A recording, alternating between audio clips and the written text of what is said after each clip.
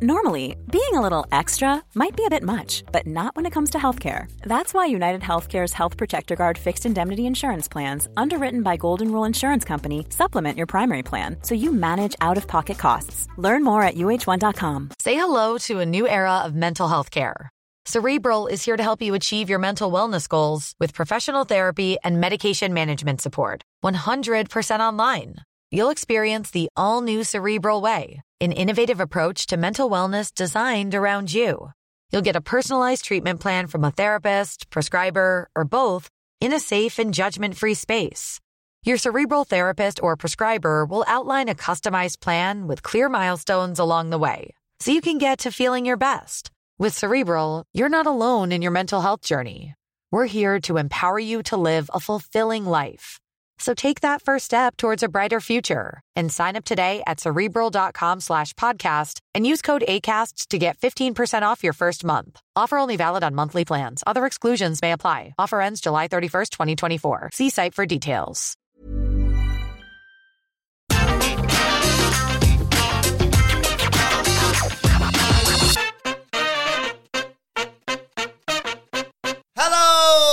And welcome to the Raw Review. I'm Adam Wilborn from What Culture, joined by one of the Dudley boys, Michael Sidgwick from What Culture, to review everything that happened on last night's episode of Monday Night Raw. But before we get into it, if you're a fan of this sort of thing, make sure you subscribe to What Culture Wrestling on either iTunes, Spotify, wherever you get your podcasts from, for daily wrestling podcasts, where we not only review Monday Night Raw, but also SmackDown, NXT, AEW Dynamite, AEW Rampage, pay-per-views. We have interviews, roundtable discussions, and a roundup of the week, complete with a bloody good quiz, of course, on Wrestle Culture. As I said, though, joined by Michael Sidgwick. Michael Hamlet still enjoying a well-earned week off, fortnight off now. But we're here to discuss Monday Night Raw, Sidge. And honestly, sometimes I think, why do we bother? We put all that effort in on Friday. It was a bank holiday Monday yesterday, in case you were wondering where we were. And we thought, we'll still do a Raw preview on a Friday, because normally you can just make a load of bollocks up. They haven't announced anything, and you can just have a bit of a laugh with it. But for once, you were saying to me, no, they've got like 3 matches confirmed. There's a load of stuff we can speculate on. And then presumably Vince McMahon showed up last night and went, no, we're not doing any of that. I mean, it is ridiculous. I don't know what's worse, not announcing any matches like they often do for a 3-hour show where they have a week to prepare every single week, or announcing 3 matches and then not doing any of them. Horrendous. Here's what I think has happened, and what an indictment it is on the state of the product, the long-term direction, how stale everything feels. I think what they've done, and this is such a measure of how piss-poor this show is, they've announced, in a rare display of actual promotion, 3 matches. And I think in the window between announcing the matches and then delivering those matches, Vince has went, oh, that sounds boring. That sounds really boring, and I don't want to do this show. But I'm presuming that's the case. There's clearly been something that has compelled Vince to go, nah, I'm ripping this to shreds. And I think that something is literally the reality of what this show is like if they think about it for more than 3 days. This is actually really boring. Or maybe Miz wasn't on the show, so you don't know that. I'll give him a pass for that. Like, we don't know why Miz wasn't there, but he clearly wasn't on the show. Bobby Lashley and Sheamus were there, and they went, I suppose, as I said on the news this morning, they went, well, if we pull Bobby Lashley versus Sheamus, those fans are still going to be jonesing for a heel versus heel champion match. So we'll give them that in Nia Jax versus Charlotte Flair. Oh, and don't you worry, we'll get to that in due course. But it was just preposterous. I mean, they came really close to pulling off Eva Marie versus Doudrop, but that match never started. It did not start, and I didn't think it was going to be a match. If you recall on the preview, I said this match isn't happening, so I didn't think it would. Here's the thing. You asked the question at the start, I don't know what's worse, just not having anything or cancelling that which you've promoted. I think cancelling that which they've promoted is the worst idea. Yeah. It's not just WWE this affects. It's been a monopoly for so long. It's been synonymous with professional wrestling for so long that there was actual doubt, despite the fact that AEW had all but confirmed CM Punk was going to be at the first dance. Yeah. There were people, because the shadow of this horrendous company looms so largely over the rest of the wrestling world. It's like, again, it's the trauma of, I don't think CM Punk's going to be there, because you've got a company which is synonymous with professional wrestling, despite the fact that they don't even claim to be professional wrestling, that pulls stuff like this and has pulled stuff like this for the last however many years, that it impacts how people perceive the rest of professional wrestling. It's not on. It's bloody ruining AEW. Who cares about Raw? It was another terrible show. But people thought, I've just been burned so many times by the constant, ceaseless false advertising and the total lack of trust that the market leader has built within its audience, that they are indirectly impacting AEW's growth. I have an article I'm in the process of writing which elaborates further on this, which you can check out at whatculture.com/WWE in the coming hours.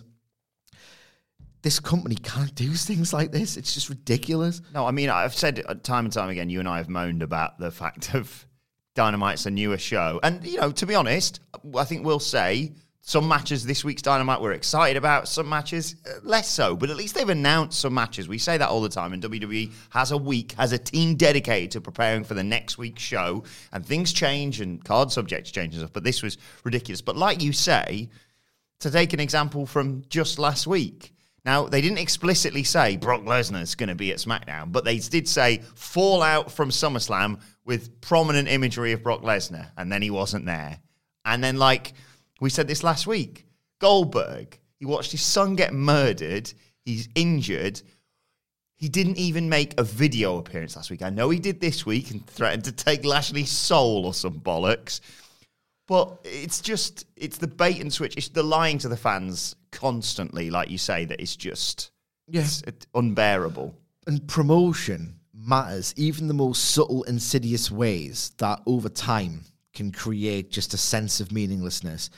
The best thing on this show, one might even say the only redeemable part of this show, the fact that they hadn't advertised Drew McIntyre in a match in which he was going to do a clean job, just tells you so much that you need to know. Like, that should be a massive deal. I know it was sold as a big deal, but if you can't even advertise Drew McIntyre in a match knowing that you are going to job out someone who was a massive, massive deal like last year, how much can a title reign mean? How much can a long title reign mean if you're just going to not promote the fact that your champion's going to lose? I had big issues with that. Or like your tag team champions taking on your world champion. And I know it all came about because we'll get to the promo train in a second, and it's official. And I suppose in WWE's warped view of the world, they like doing this sort of thing, whether it be just as the show starts or an hour before the show starts. Oh, we've got this huge match. Let's push it on Twitter and let's get some views. And I have no doubt this show will probably do bloody 2 million viewers again or whatever it did last week, because it's mind-blowing sometimes what happens in this wrestling industry. Yes. WWE's continued ability to not die blows my mind. Well, let's get into this review, though. It started with Damian Priest, one of the few shining lights on Monday Night Raw and one of the very few exceptions to that NXT to main roster rule. He comes out, gets a great reaction, talks about winning the US Championship, gets a "you deserve it" chant, and he said he wanted to respect the US title the way previous champions had done. Mentioned Rey Mysterio, mentioned Jeff Hardy, mentioned John Cena, said he didn't want to be like Bobby Lashley, who ran away from a challenge last week, so he issued an open challenge. I rubbed my hands together and I thought, is this going to be Adam Cole on the main roster? Is it going to be someone? I wouldn't rub my hands at that. Well, yeah, you know, yeah, especially not on Monday Night Raw. But is this going to be a big surprise? No, it's just Sheamus again. It was just Sheamus coming in. He came out, he said he wanted to knock the smile off Priest's face, take his title back, and choo-choo, the promo train continued with Drew McIntyre interrupting, saying what we're all thinking. He'd love to see Priest beat up Sheamus for the 500th time. Probably time for something new, though. He said, I've won all these other championships. This is the one title that has eluded me. I want for a US title challenge. He challenges Priest to a match. Sheamus isn't happy. Then the world champion comes out, Bobby Lashley, flanked by MVP. They're booed. They get Goldberg chants. MVP says, we dealt with Goldberg. We dealt with him. There's no reason for him to issue an open challenge for his belt because he's already beaten everybody. So he said, why don't we beat Priest and have Lashley become a double champion? Out come the tag team champions, Randy Orton and Riddle. Again, they are beloved by the WWE universe right now, to use WWE's terminology. Orton just said, MVP sucks, Lashley's a greedy son of a bitch, and Riddle wondered how he'd even hold two belts until he realised, oh, we've got 2 belts. Just stupid bit of comedy stuff from there.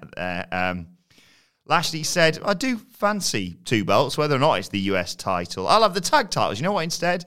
And Riddle challenges Lashley and MVP to an open challenge. That was quite funny. I'll give you that, because Orton says that's not really how open challenges work. MVP accepts an outcome, Postman Pearce and Sonya Deville, to make it all official. Triple threat match for the US title. And in the main event, the tag team titles on the line. Oh, where do I start with this? A ridiculous promo train. Nothing was announced for the card, except it was. So that just makes the plot hole all the worse. It's just so funny how Drew McIntyre was like, everyone's sick of this boring crap. Oh, let's do some of the boring crap, though, but just put McIntyre in there as well. This feels like a show where they know Goldberg is going to do the Saudi show. Mm-hmm. But the unfortunate reality for them is, we've got a not as profitable or lucrative domestic pay-per-view to do first, and they are screaming from the rooftops, we don't have a match for Extreme Rules or a major Raw selling point for that show, so let's just filibuster with promo trains. Absolutely ridiculous. This is the sort of show that people would say, let's say 6 months ago, wait till crowds come back, then it's going to get good. Yeah.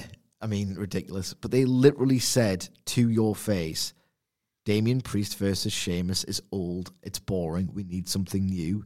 And then they gave you a derivation of Sheamus versus Damian Priest. They put a Drew McIntyre hat on it, basically. Yeah, I mean, Christ almighty. The only thing that could have made this worse is if Bobby Lashley had tagged with Sheamus again.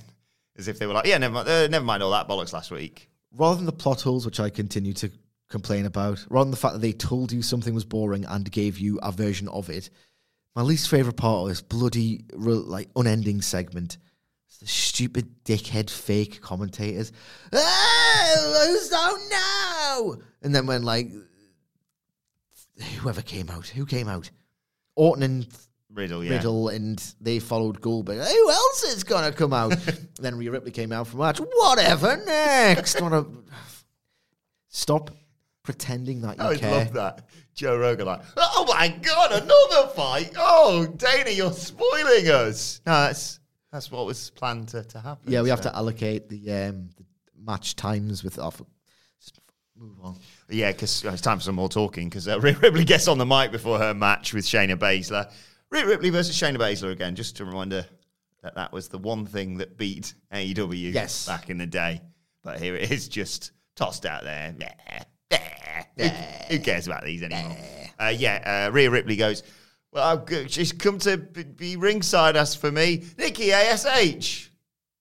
And that was the sort of reaction that this got. And Nia gets on the mic. I don't know what's going on with her. We'll get to more of that later on. She said, I'd batter both of you, and then I'll beat Charlotte Flair later. So definitely a heel. Definitely a heel. Just to clarify, definitely a heel. Everyone's unlikable.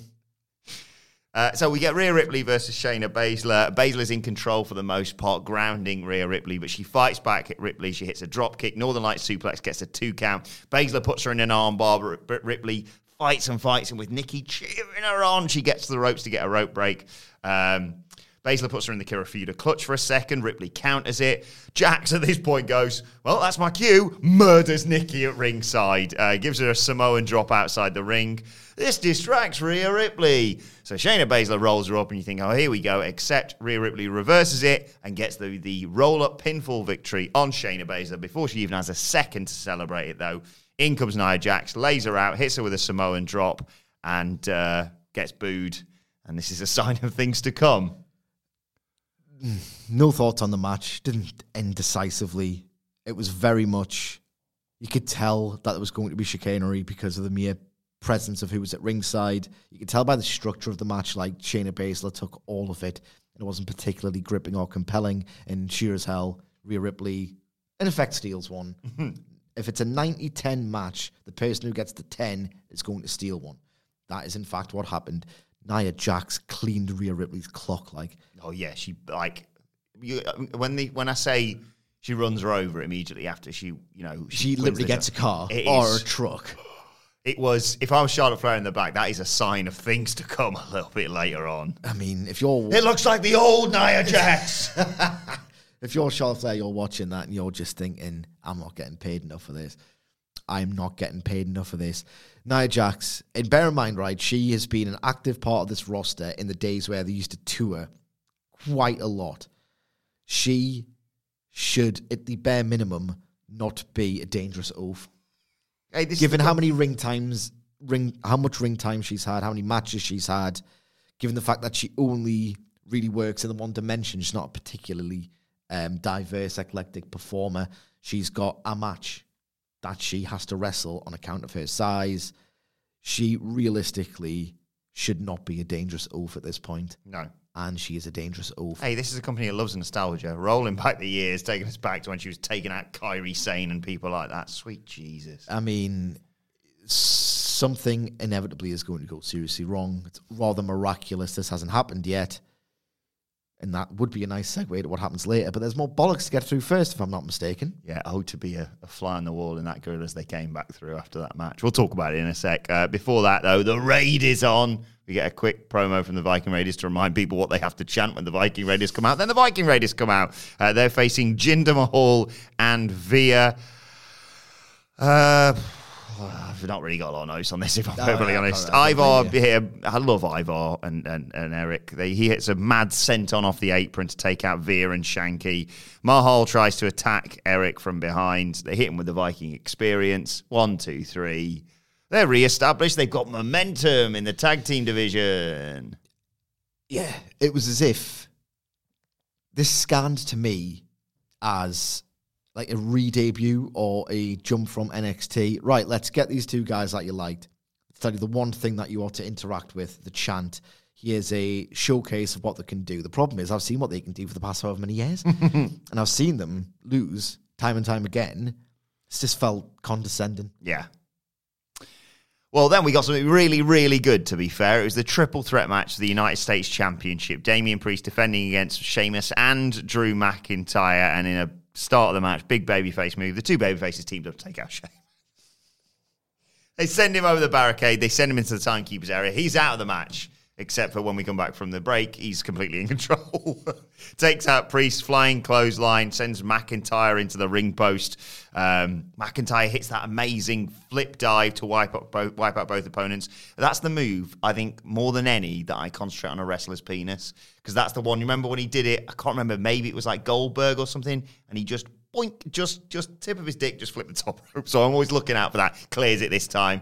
White flags everywhere. There you go, like in the Olympics. Yep, all good. You're clear there, Drew. Anyway, what was I talking about? Oh, yeah, Michinoku driver on Damian Priest gets a near fall. Then there's that great spot where McIntyre is like in a tree of woe, and then Sheamus goes to superplex Priest, but then McIntyre last second sits up, and everyone gets suplexed off. Looked great. All three men just working really well together on that one.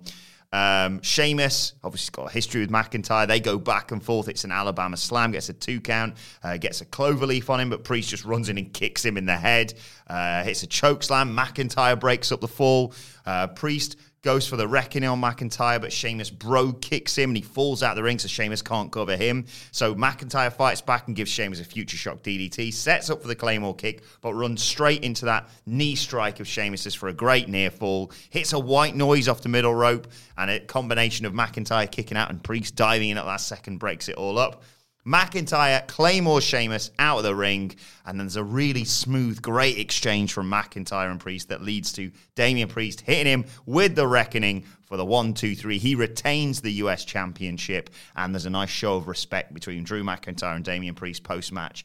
Damian Priest is on a roll, isn't he, on Monday Night Raw? Not just in terms of results, but just looking great in matches, winning titles, obviously, but that crowd support you can't buy either. No, it all feels like it's clicking for him, which if you look at the absolute state of this television program, yeah, the fact that he's able to transcend like hooking tomatoes at people, doing zombie stuff, that almost felt like a trial by fire. Like if you can get over in spite of this bollocks, is he over? Oh, Christ, he's actually still over. Right, let's strap the rocket to him. I think the final labour of this is dressing up as Mordecai. Yeah. You ain't Priest. Well, I'll get you in all white then. The fact that he's able to transcend all of that bollocks he's been subjected to and still remain over, and this match did him, like, no harm whatsoever. It was really, really well done. I still have issues with the fact that you're doing an impromptu match and you're beating a star of McIntyre's caliber. It just... Maybe I'm being too pedantic about what it is. It's a content factory. It's not a pro wrestling show. But if you're going to defeat someone who stood as your champion for that long, make it mean something. Like, allow it to register as a breakthrough moment in Priest's career, like it was sold as, by booking it in advance. Like, the fact that if they've told me, right, we've thought about this, so let's get Priest over via pinning Drew McIntyre clean in the middle, it just would have felt like a more momentous thing. The crowd received it as a momentous thing. I do believe that it's going to be the first indication that Drew's going to turn heel. Yeah. He should. He's done everything he can as a babyface. He should turn heel. Is it wrong of me? I love Drew, don't get me wrong. But is it wrong of me to think, I wish he'd just go away for a bit? I'm not going to wishing an injury on him or anything like that. But like you say, the heel turn's coming, but then, like, he's not going to be at the top of the card immediately as a heel. Certainly not on SmackDown. They've got, that position is filled without question. And then on Raw, it's like, well, you've been in and around the world title picture for quite some time. Is it wrong of me to think he should go and have, like, you know, if WWE ran their company correctly, and we talked about this today in the news, one of the questions was about, like, cycling in and out talent. Like, he'd be someone a bit like Asuka, go away, so I want you to come back sort of thing. Literally every single wrestling promotion that has a television outlet across 52 weeks in a year with no off-season should have a rotating cast. We see it with AEW, and it works, astonishingly enough. WWE Raw, being as horrendous as it is, does the literal exact opposite approach. Not only do the same people wrestle virtually every week, apart from these, like, sort of inexplicable absences, they often wrestle twice per night. So, yes, it's not just Drew McIntyre that complaint extends to. It's literally everyone. But, yeah, match itself, really snug, really dramatic. It went long, and the fact that it was able to maintain the attention of a modern WWE crowd, considering what they've been trained to enjoy, is a measure of how good it was. Just one spot I really want to put over, you mentioned it, that Tree of Woe into the suplex. What they've done is that they've found a way to sneak in a really good Tower of Doom spot, which is almost impossible because that spot sucks generally.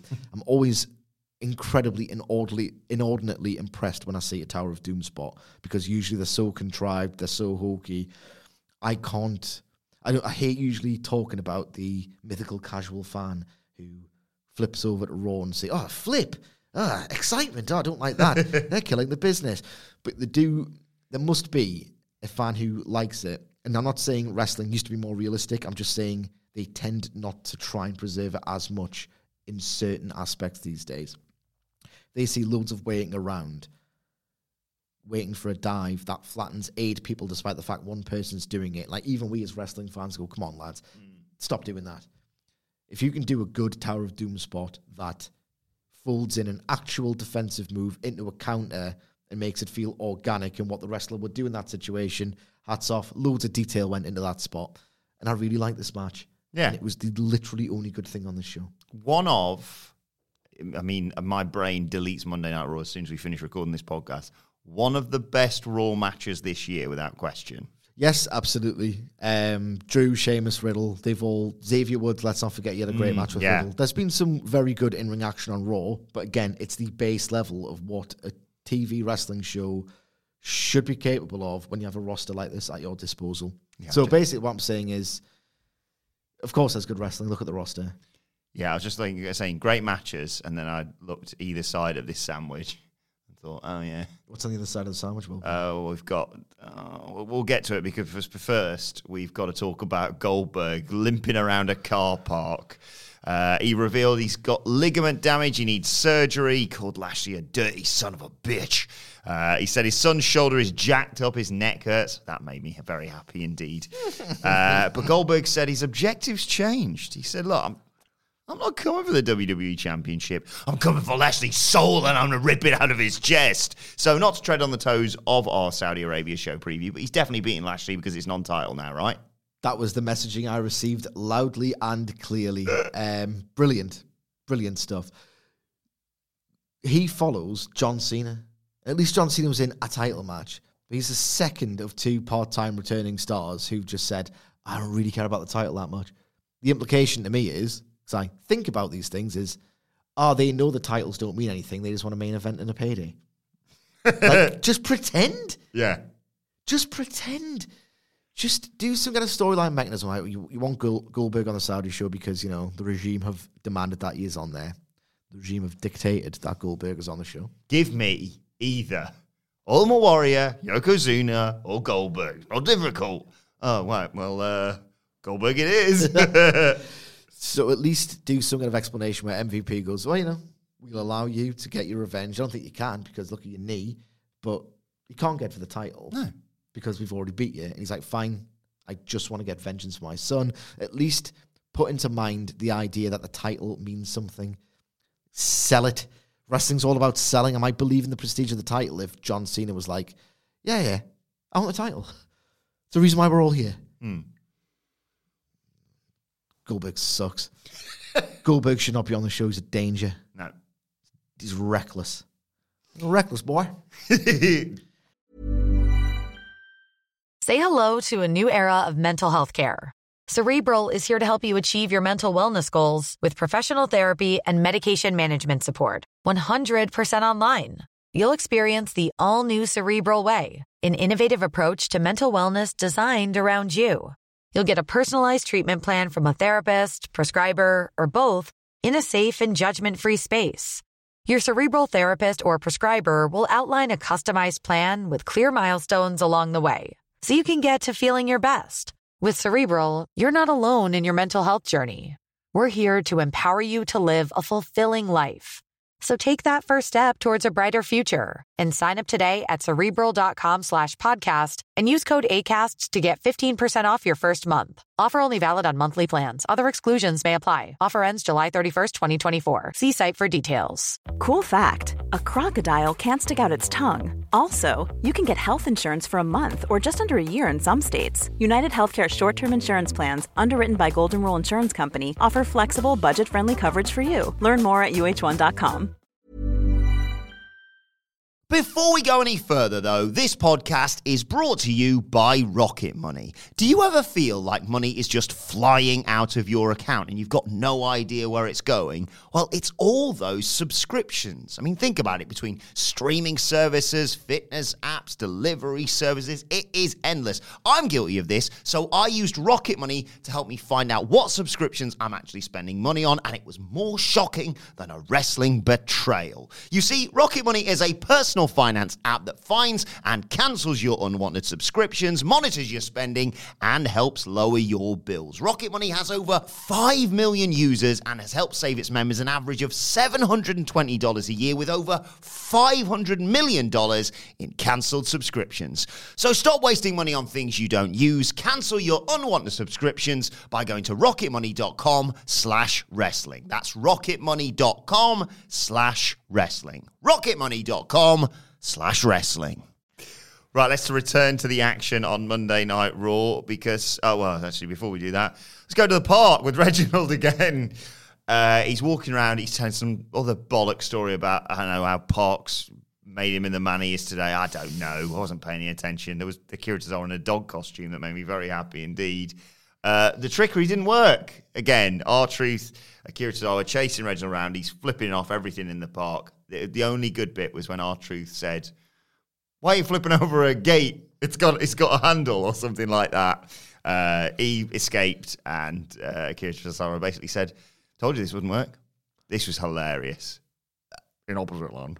Just film things in a park if you must. It's a nice break away from the monotony that is Raw in front of a live crowd, which should feel like a novelty, but already feels like a monotony. You can go to a park without making Reggie want to have sex with Parks. You can go and film stuff in a park without making a park the absolute cornerstone of Reggie's life. You can go to a park and film things in a park without making it feel like parks are the backbone of his identity. Just go to the... I fancied some ice cream, so I'm going to go to the park. Right, let's just film some skits around that. Why do you want to go to the park? because, Park's shaped me. Just go to the park. Don't go to the park purely so that Reggie can say things that no human being would ever say. Ranked number 4 all-time 24/7 champions now. He's rapidly catching up on Gronk. So there's that.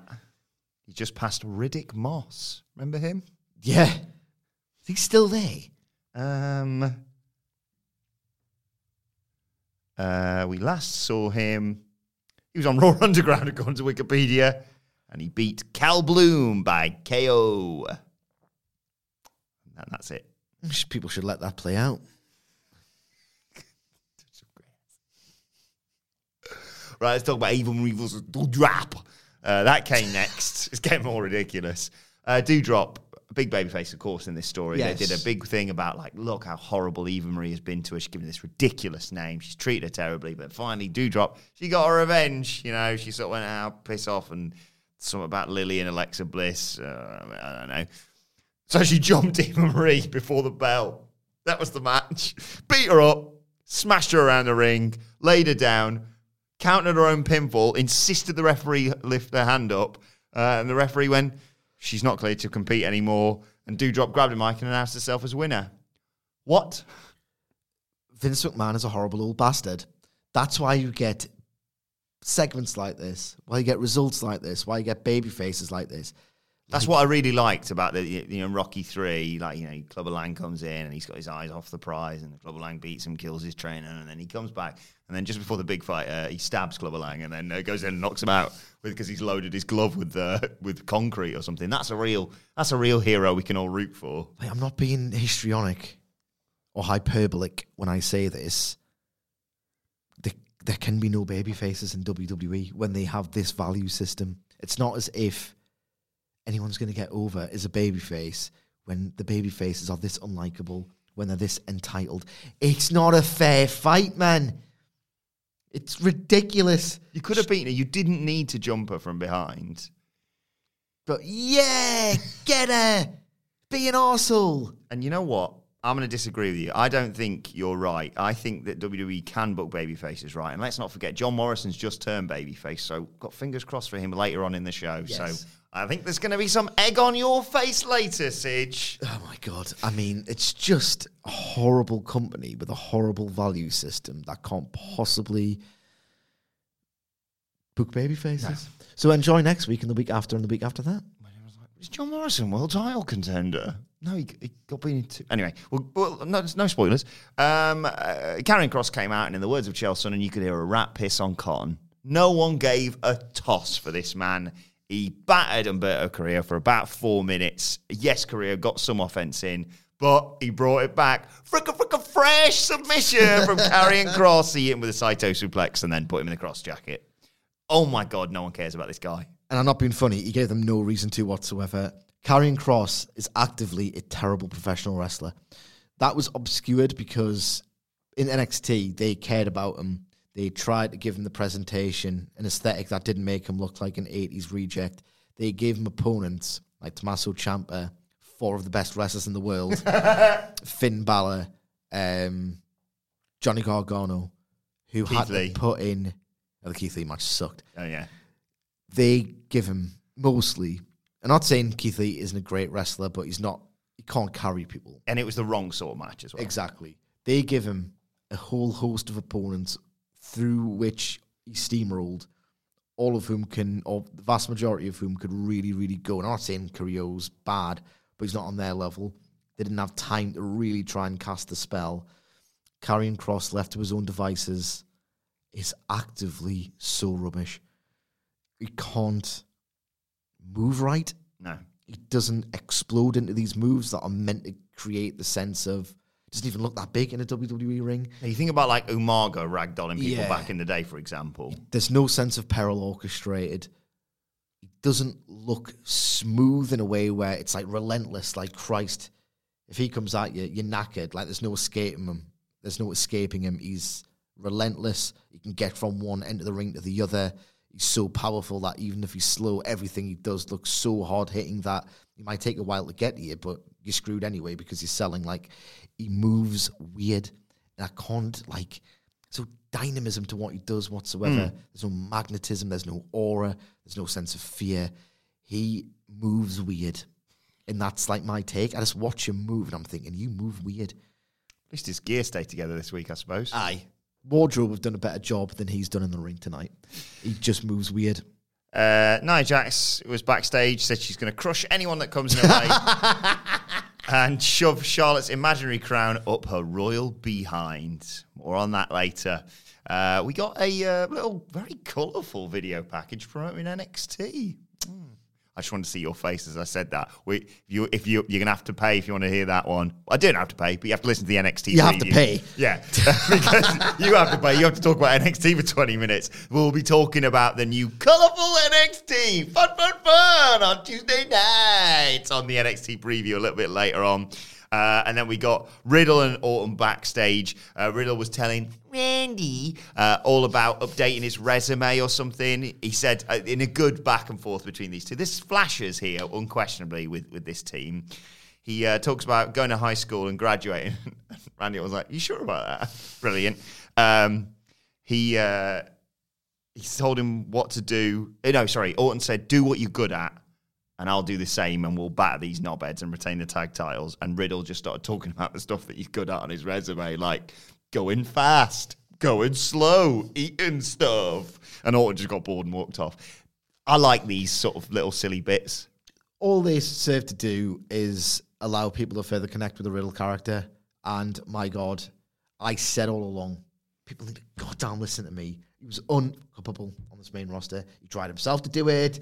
Vince McMahon tried to do it with an absolutely horrendous introduction. And I'm telling you, he's got so many qualities as a performer, caveat, that it was impossible to mess him up.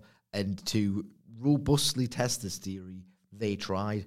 And he's simply too skilled at what WWE likes to fail. And this is the further continuation of that.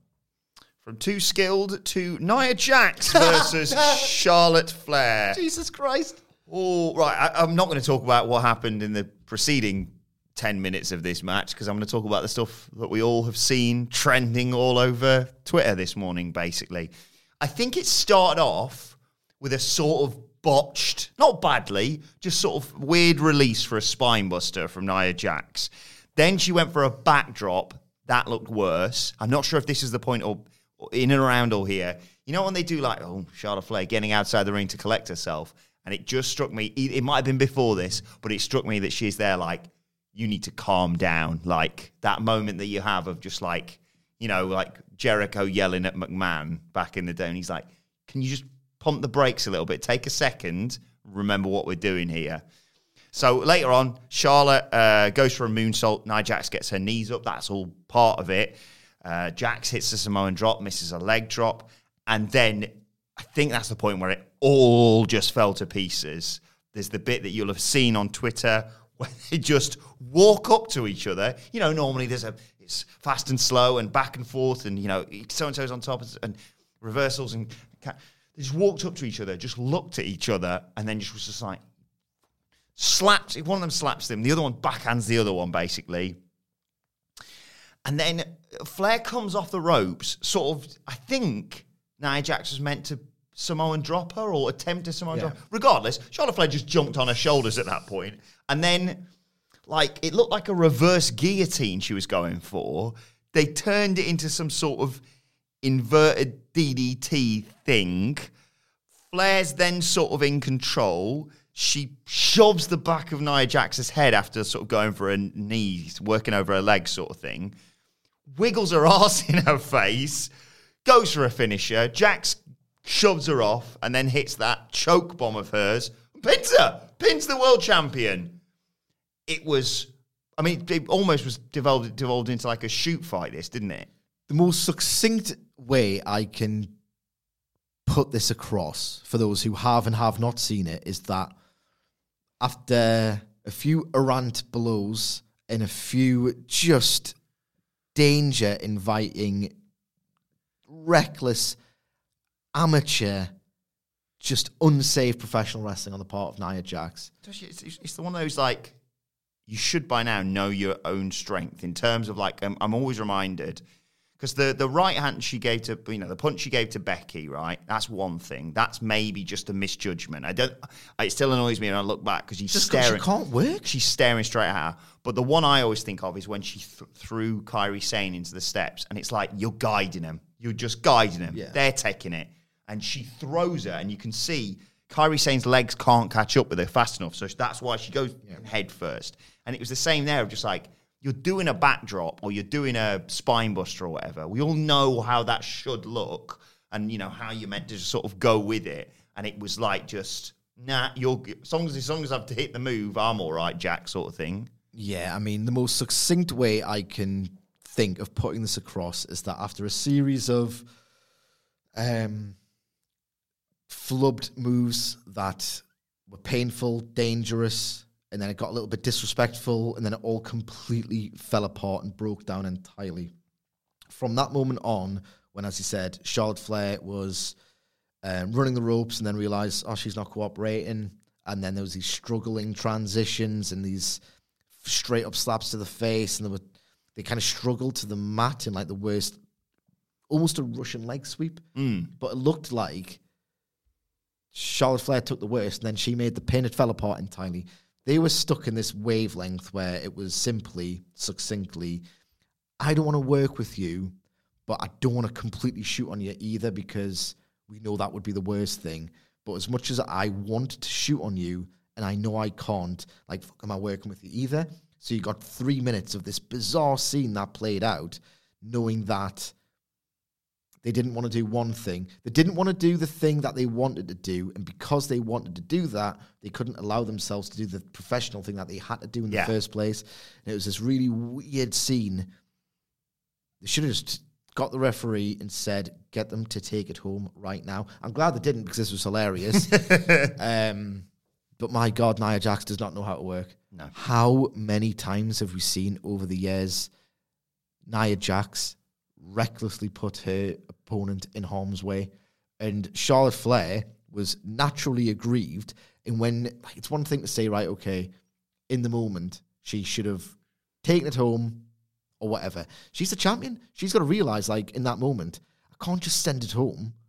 Like, it's bad enough I'm getting pinned. But she's I've not got to in keep there with some a of my rookie. heat. Like, this is very different. Let's just explain as well if you haven't seen it. This is very different to the sort of shoot style of fight that they had with Charlotte and Rhea Ripley at the pay-per-view, where they were just like, we're going to work incredibly safe, but we're going to look like, and we are, kicking the crap out of each other. It was just a really confusing... As I said, they didn't want to work with each other, but they knew they weren't allowed to properly shoot on each other, else they would get really worse repercussions than what they've presumably had in the aftermath of this.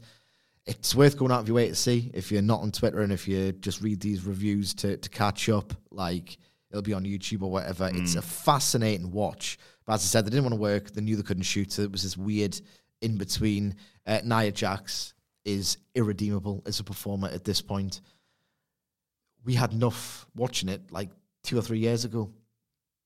They've done so well, or they've been rather so lucky to have avoided Nia Jax legitimately seriously injuring someone, and it needs to stop. Look, I get it. Alexa Bliss isn't there. She hasn't been there since SummerSlam, if I'm right. Oh, she was on Raw the other week. Oh, right. Well, yeah, she's Like, yeah, of course, she came out to confront her. I'm thinking she's not popped up for a while. But she's not there for whatever reason. Same with The Miz. We're not going to speculate on that sort of thing. You work with what you got. I get that. Well, when you've got is a fucking Raw roster that's that big, you couldn't put anyone else out there and give them a shock winner. Like, if you're saying Alexa's going to be out for 2 weeks, let's say, for whatever reason, or she can only come back closer to the pay-per-view, why don't you just have a mini thing where someone comes in, like Naomi, she popped up on SmackDown, but they didn't do bugger all with her, and maybe she's not there, but someone akin to that, for example, she comes in, she gets a shock win over Charlotte Flair, then you can book a title match for next week. Charlotte Flair wins, jobs are good and sort of thing. It's no worse than the kind of stuff you'd usually do with the 50-50. Yeah. People might be a little bit more accepting of it. It starts with, all right, we need to beat the champion. You didn't need to beat the champion at all. No. Like, Charlotte Flair could have simply have won a match and said something along the lines of Alexa Bliss, like, you have a doll to help you win. All I need is my brilliance or whatever. my title. Just something, anything other than this. Something, anything, please, God. Right, John Morrison's backstage making chicken salad because The Miz isn't there. He said... Did he make chicken salad later on? Jesus Christ. He said, look, he's gone back to Hollywood or some bollocks, but he said, I still want to prove myself to be the bigger man, and I still do. So I asked for a match against the largest human I know. The camera pulls back to reveal Big George. Omos is there, and Omos says, sucks to be you. And Morrison looks down the camera, almost looks into our souls and goes, yeah, I guess it does. Then he got beaten by Omos in 2 minutes. He got a way to relaunch this guy as a babyface. He goes at Omos with his stupid dripstick. He slaps the dripstick out of his hands. He batters him. He tries to do some parkour to get away from him. Omos just clotheslines him, tree slams him, 1, 2, 3. It's crazy, this. I'll admit, I kind of sensed halfway through the show, nothing momentous is going to happen here. I'm not going to get spoiled. I was going to dive onto Twitter.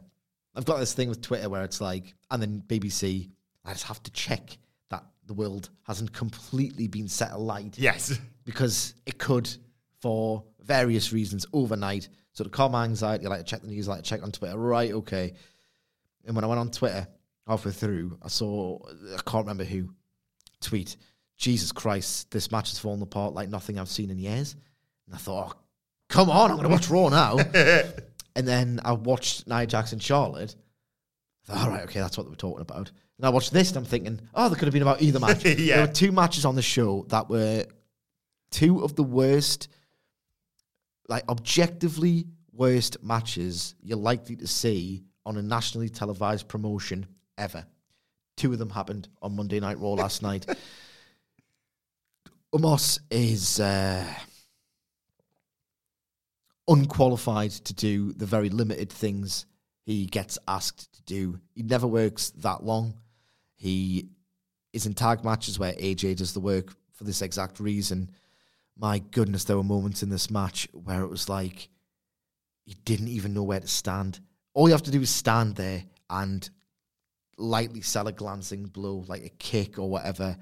He did not know where to put himself. There was bits where Morrison, it might have been Morrison springboarding off the ropes or something, but he comes back and he just, John Morrison's, such an experienced professional that he just goes, right, I'm going to run around, do all this flippy bollocks, be there when I come off here. And there was the bits where you sense where he comes off, turns around and goes, right, he's about 3 feet further away than I'm where I need him to be. I have to do an extra glaring step that makes everything look so fake and cooperative and a disaster, a total disaster, like back-to-back disasters on this show. Great performance center you've built there, Paul.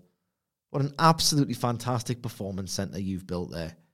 The future of WWE is this. Hey, I wouldn't complain. We're getting Bull Buchanan's son, B Cubed. It's just been signed, so it's not all bad news. Anyway, AJ Styles versus Xavier Woods. Skip. Now, we should explain this skip because... Skip means skip.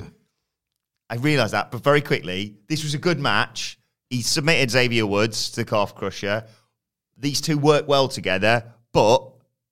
at this point, you were just like, oh, just get to the finish, basically. How could I possibly, given the rubbish storytelling, the terrible action, how could I possibly receive a well-worked match and think, oh, this is great? I'm just pissed off and in a mood. Right, well, enough of all that. It's now time for this. It's short, it's crap, it's wrestling related. The 5-star review. Nailed it! And this week's 5-star review is brought to you by Patrick O'Malley. Paddy O'Malley! Apologise for that, Patrick. That was just a muscle impulse there. If you want to suggest something short, crap, and wrestling related for us to review instead of some crap on Monday Night Raw, make sure you subscribe to What Culture Wrestling and leave us a 5-star review, just like Patrick O'Malley, who says, hi, and I'd just like to say a massive thank you for the advice you and Andy gave me on the SummerSlam live stream. He's getting into reviewing wrestling. He said, I'm using what you said to me to start my own wrestling blog because I feel writing about one of the main things I love in life is best for me at this moment in time. Best luck with all that, Patrick. Obviously, what we said on the thing was, if you want to do this, just start doing it. Yeah. Just start talking about it or writing about it or whatever, and your passion will shine through even if you're not as experienced as other people, because you have to start somewhere. Yes, will give you the exact same advice, and the reason why they do is because they know write in your spare time, write constantly, write. Never stop writing. You will be amazed if you put into practice this advice, and you have to put the work in, I'm sorry, you will be amazed at how much better you'll get. Provided you've got talent in the first place. You might have no talent, Yes. in which case you're not going to improve.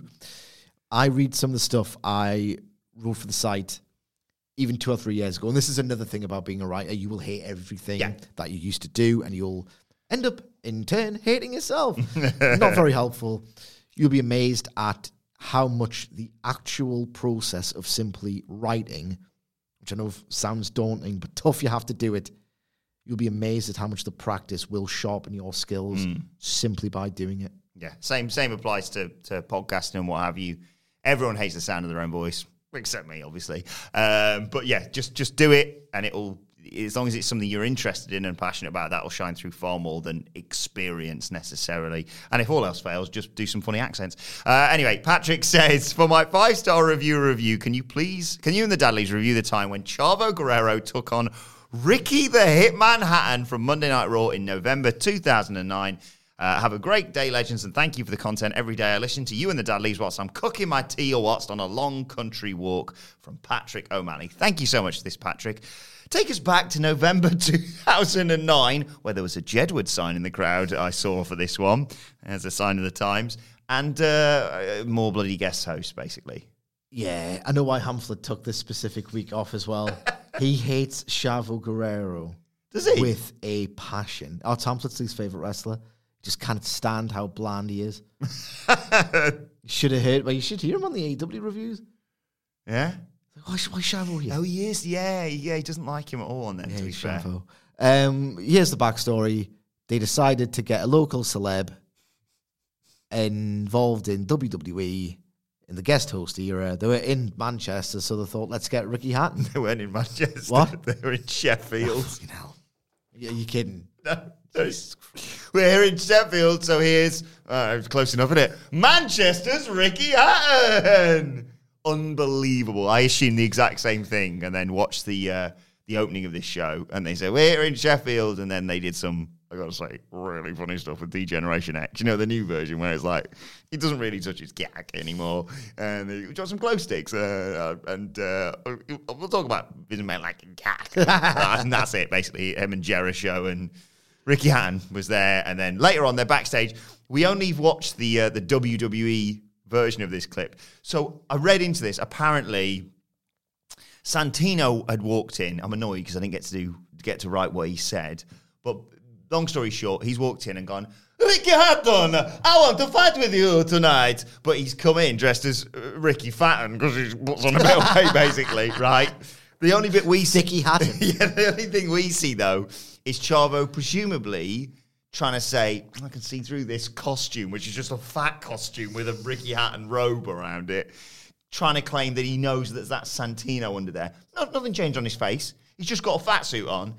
And Chavo's going, Santino. And Santino's going, Ricky Hatton. And he's going, no, it's Santino. Ricky Hatton. To which Ricky Hatton, Oscar-worthy performance, goes, whoa, guys. You know, Calm down, lads. Calm down, lads. You know what we should really... I've gone into Pete Dunne here. You know what we should really do here? You know what we should really do here? We should do the boxer against the wrestler. Chavo versus Ricky tonight. And Chavo's like, get in. I get to smash Santino's head in. And Hatton goes, not this Ricky. Points at Ricky Hatton. This Ricky. Not that Ricky. Whose name's Santino. This Ricky. But you did that with far more enthusiasm. He went, not that Ricky. This Ricky. This bloody Ricky. And then, to be fair, in Sheffield, he gets a cute bap. This bloody Ricky. Calm down, lads. Not this Ricky. You know, the actual Ricky. Because that one's Italian. He's called Santino. And Santino goes, he's got to punch you in your face. And Chavo storms off. And then later on, we get a 3-minute thriller with Santino. Oh, no, sorry, Santino, if only. With Chavo Guerrero versus Ricky Hatton. The rules are Chavo wins by pinfall or submission, Hatton wins by knockout. Okay, Hatton goes to touch gloves, and Chavo Guerrero slaps Ricky Hatton, but it's Ricky Hatton who you're still not sure. You know you don't actually have to KO him here. So the slap is like the lightest, like he probably slapped his leg at the same time, despite that you don't need to do that. Gargano special. 100%, yeah. So they're trying to put this over on commentary. Chavo's just running away, basically. He's ducking out the ropes. He's literally diving out the ring. And King's like, good work getting away from Hatton's punching power. But yeah, that's meant to be sort of like weaving and stuff, like dancing around like Muhammad Ali, not just, you can just get out of the ring. Oh, that's just a clever strategy here. So Michael Cole, by the way, I don't think I've ever heard him sound this bored. No, he sounded Jesus Christ. Yeah, Ricky Hatton, yeah, some asshole from Manchester City Football Club. That's it. They have to try and put over Blue Moon because he's like, that's why you're hearing this weird song right now. Who's this fat bomb? So Hatton at one point hits him with the lightest body shots I've ever seen. The crowd are loving it, though, to be fair. They're doing the one Ricky Hatton. There's only one Ricky Hatton song. He's a big star. Yeah. Chavo tackles him to the floor for 5 seconds, lets him up, celebrates like he's won the match, basically. And then finally, the finish. I know you're thinking, this match has just started. No, the finish is Chavo kicks him in the gut, goes behind him, tries to suplex him, and in a quite a nice sequence, Hatton pops out of it, turns around and just twats him with his right hand. KO. I've written here, what a load of pointless bollocks this was. The highlight of which was a Hatton for PM sign. Maybe not. But then again, right now, give him a go. We could either have someone who's got like genuinely a battered brain, or you could have Ricky Hatton. Right, let's go to the comment section. Once again, these do not reflect the views of myself, the Dudley Boys, or anyone at What Culture Wrestling. Lee Grantham. So they introduced them as like Chavo Guerrero for £205 or whatever he was. And then they said Ricky Hatton weighing slightly over £140. Biggest pop of the night for me, that. And I've been for it. I don't want to fat shame Ricky Hatton. One of my favorite things about Ricky Hatton, and not many, I'm not a big boxing guy. I love how he's like, right, don't have a fight for a while. Yeah, he'd get huge. And then, to be fair, he'd slim down. He'd fight, Manny Pacquiao and people like that. And obviously Floyd Mayweather. That's the size he is. He just loved go, right, okay. Well, I'm not fighting for a while. let's come to chips. Right. So Lee I would do the same thing. I'd do that without the fighting. Yeah. Lee Grantham writes, slightly over £140. More like he ate £140 of cheese. That's so low-hanging fruit. Yeah. The likes of which Ricky Hatton didn't eat. I love this. When people get like really carried away. I think this was on a boxing forum. I read this one because there's no comments. Comments disabled for the 19,000 views this has got on WWE's 81 million subscribers channel. Didn't make it in Vegas, baby. Hyde writes, Ricky Hatton should start wrestling full time. I think he could beat the likes of Rey Mysterio, Big Show, etc., or at least put up a close fight. Ricky destroyed Chavo Guerrero in his first ever fight in wrestling. Imagine what he could do with some serious training and a few more fights for experience. I'm going to go as far as saying that Ricky Hatton can become heavyweight champion of the world. That's wholesome stuff, man. Someone thinks it's real. That's nice. I mean, I hope they're like 7 years old and they shouldn't be on YouTube. And there's one place where I don't want my son to go on the internet. It's YouTube. Yeah. Yeah, knock yourself out. 4chan, Reddit, it'll be fine. YouTube, nah, son, I'm sorry, that's going to have to be disabled. It's just, it can't work. Soto writes, Ricky Hatton! That's where he got it. And then writes, no, seriously though, he's probably a nice guy to drink with. I love that.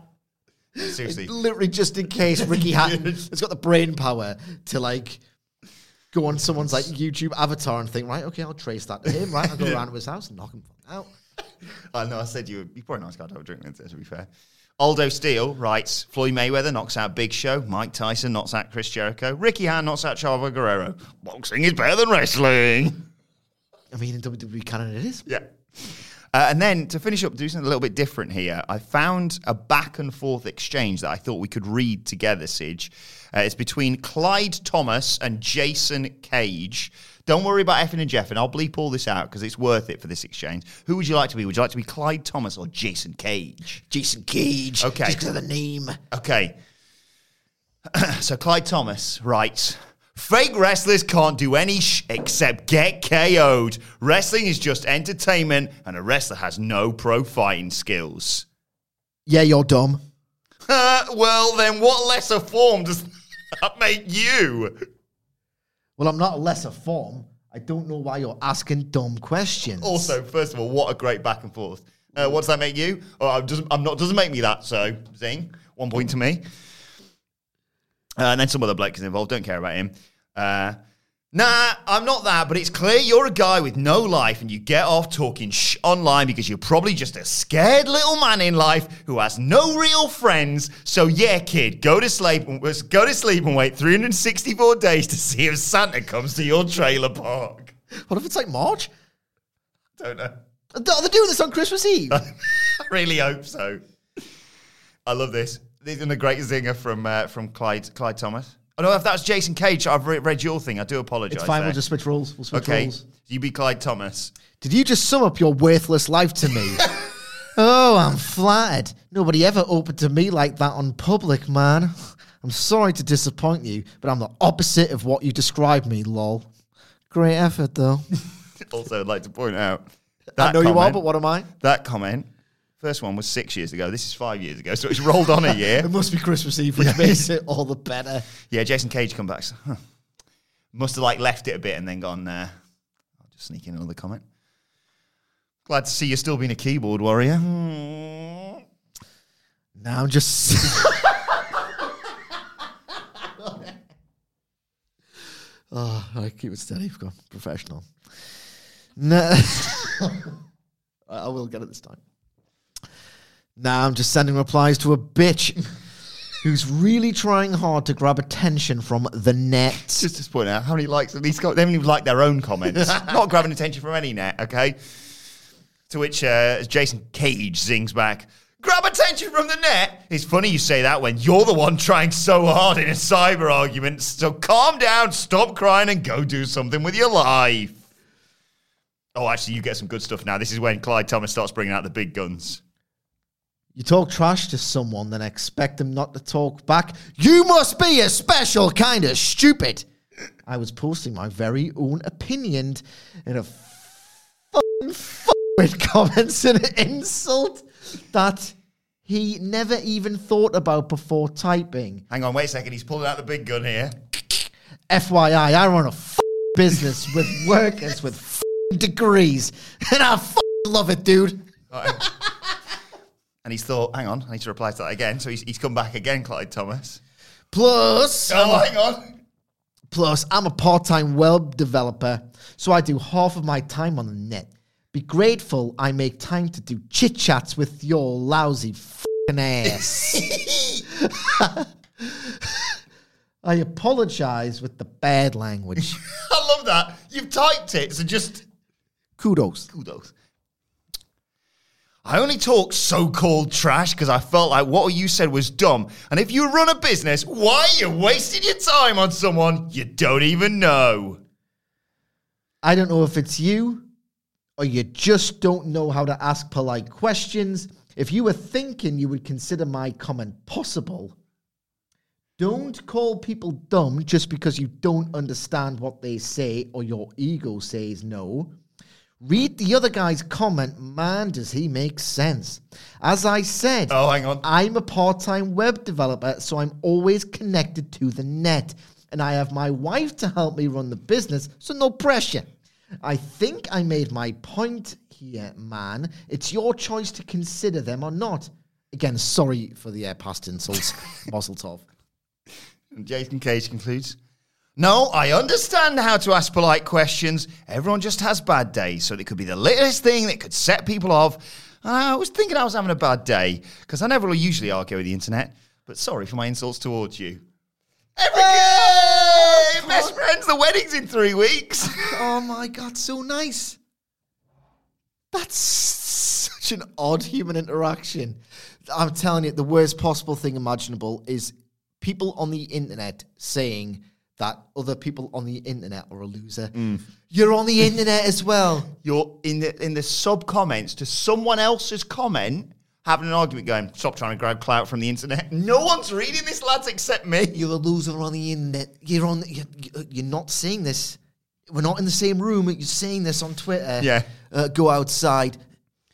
This is like when I... Could be the smartphones. There was a period at one point where I very luckily managed to make it onto the front page of Reddit for there was a face swap. You remember face swaps was a thing? Goldfish. It was the Nemo and my face gold.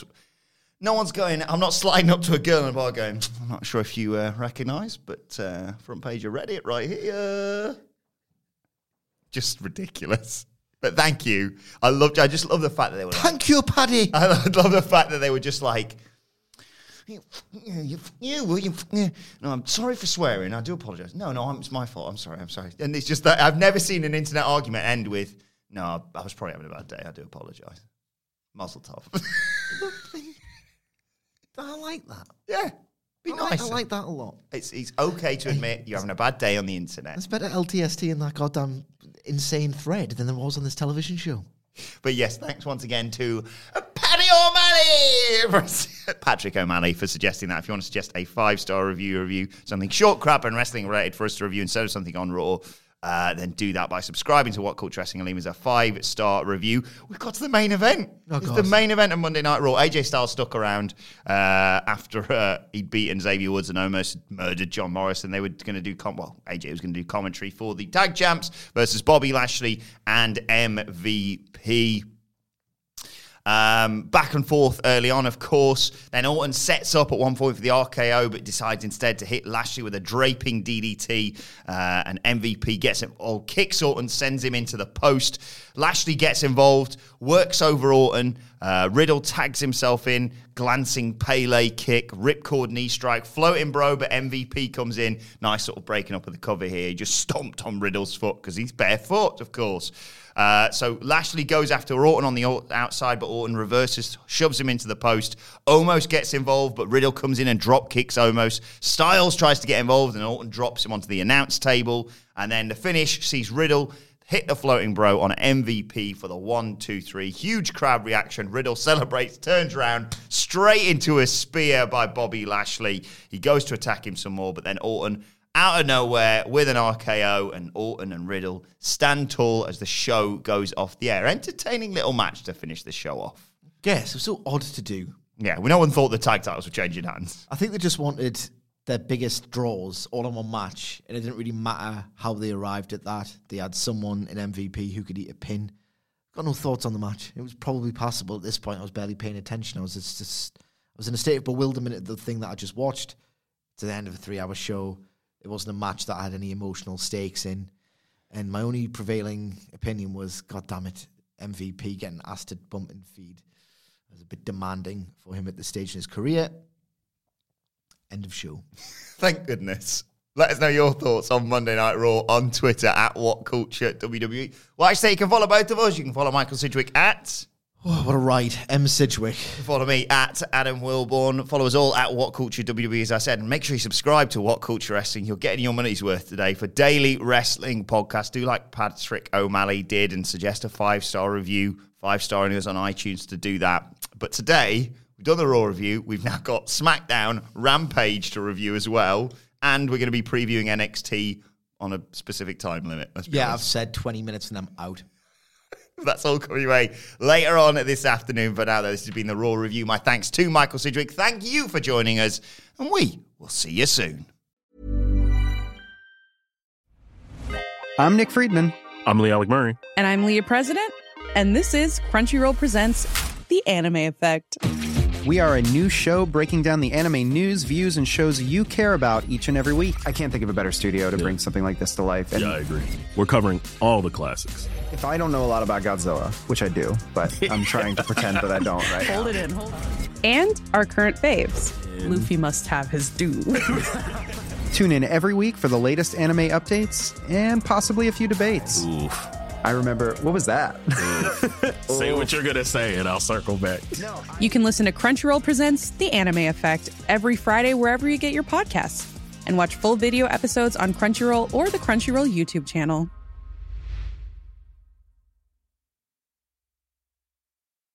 The #1 selling product of its kind with over 20 years of research and innovation. Botox Cosmetic, out of botulinum toxin A, is a prescription medicine used to temporarily make moderate to severe frown lines, crow's feet, and forehead lines look better in adults. Effects of Botox Cosmetic may spread hours to weeks after injection, causing serious symptoms. Alert your doctor right away as difficulty swallowing, speaking, breathing, eye problems, or muscle weakness may be a sign of a life-threatening condition. Patients with these conditions before injection are at highest risk. Don't receive Botox Cosmetic if you have a skin infection. Side effects may include allergic reactions, injection site pain, headache, eyebrow and eyelid drooping, and eyelid swelling. Allergic reactions can include rash, welts, asthma symptoms, and dizziness. Tell your doctor about medical history, muscle or nerve conditions including ALS or Lou Gehrig's disease, myasthenia gravis, or Lambert-Eaton syndrome, and medications, including botulinum toxins, as these may increase the risk of serious side effects. For full safety information, visit BotoxCosmetic.com or call 877-351-0300. See for yourself at BotoxCosmetic.com.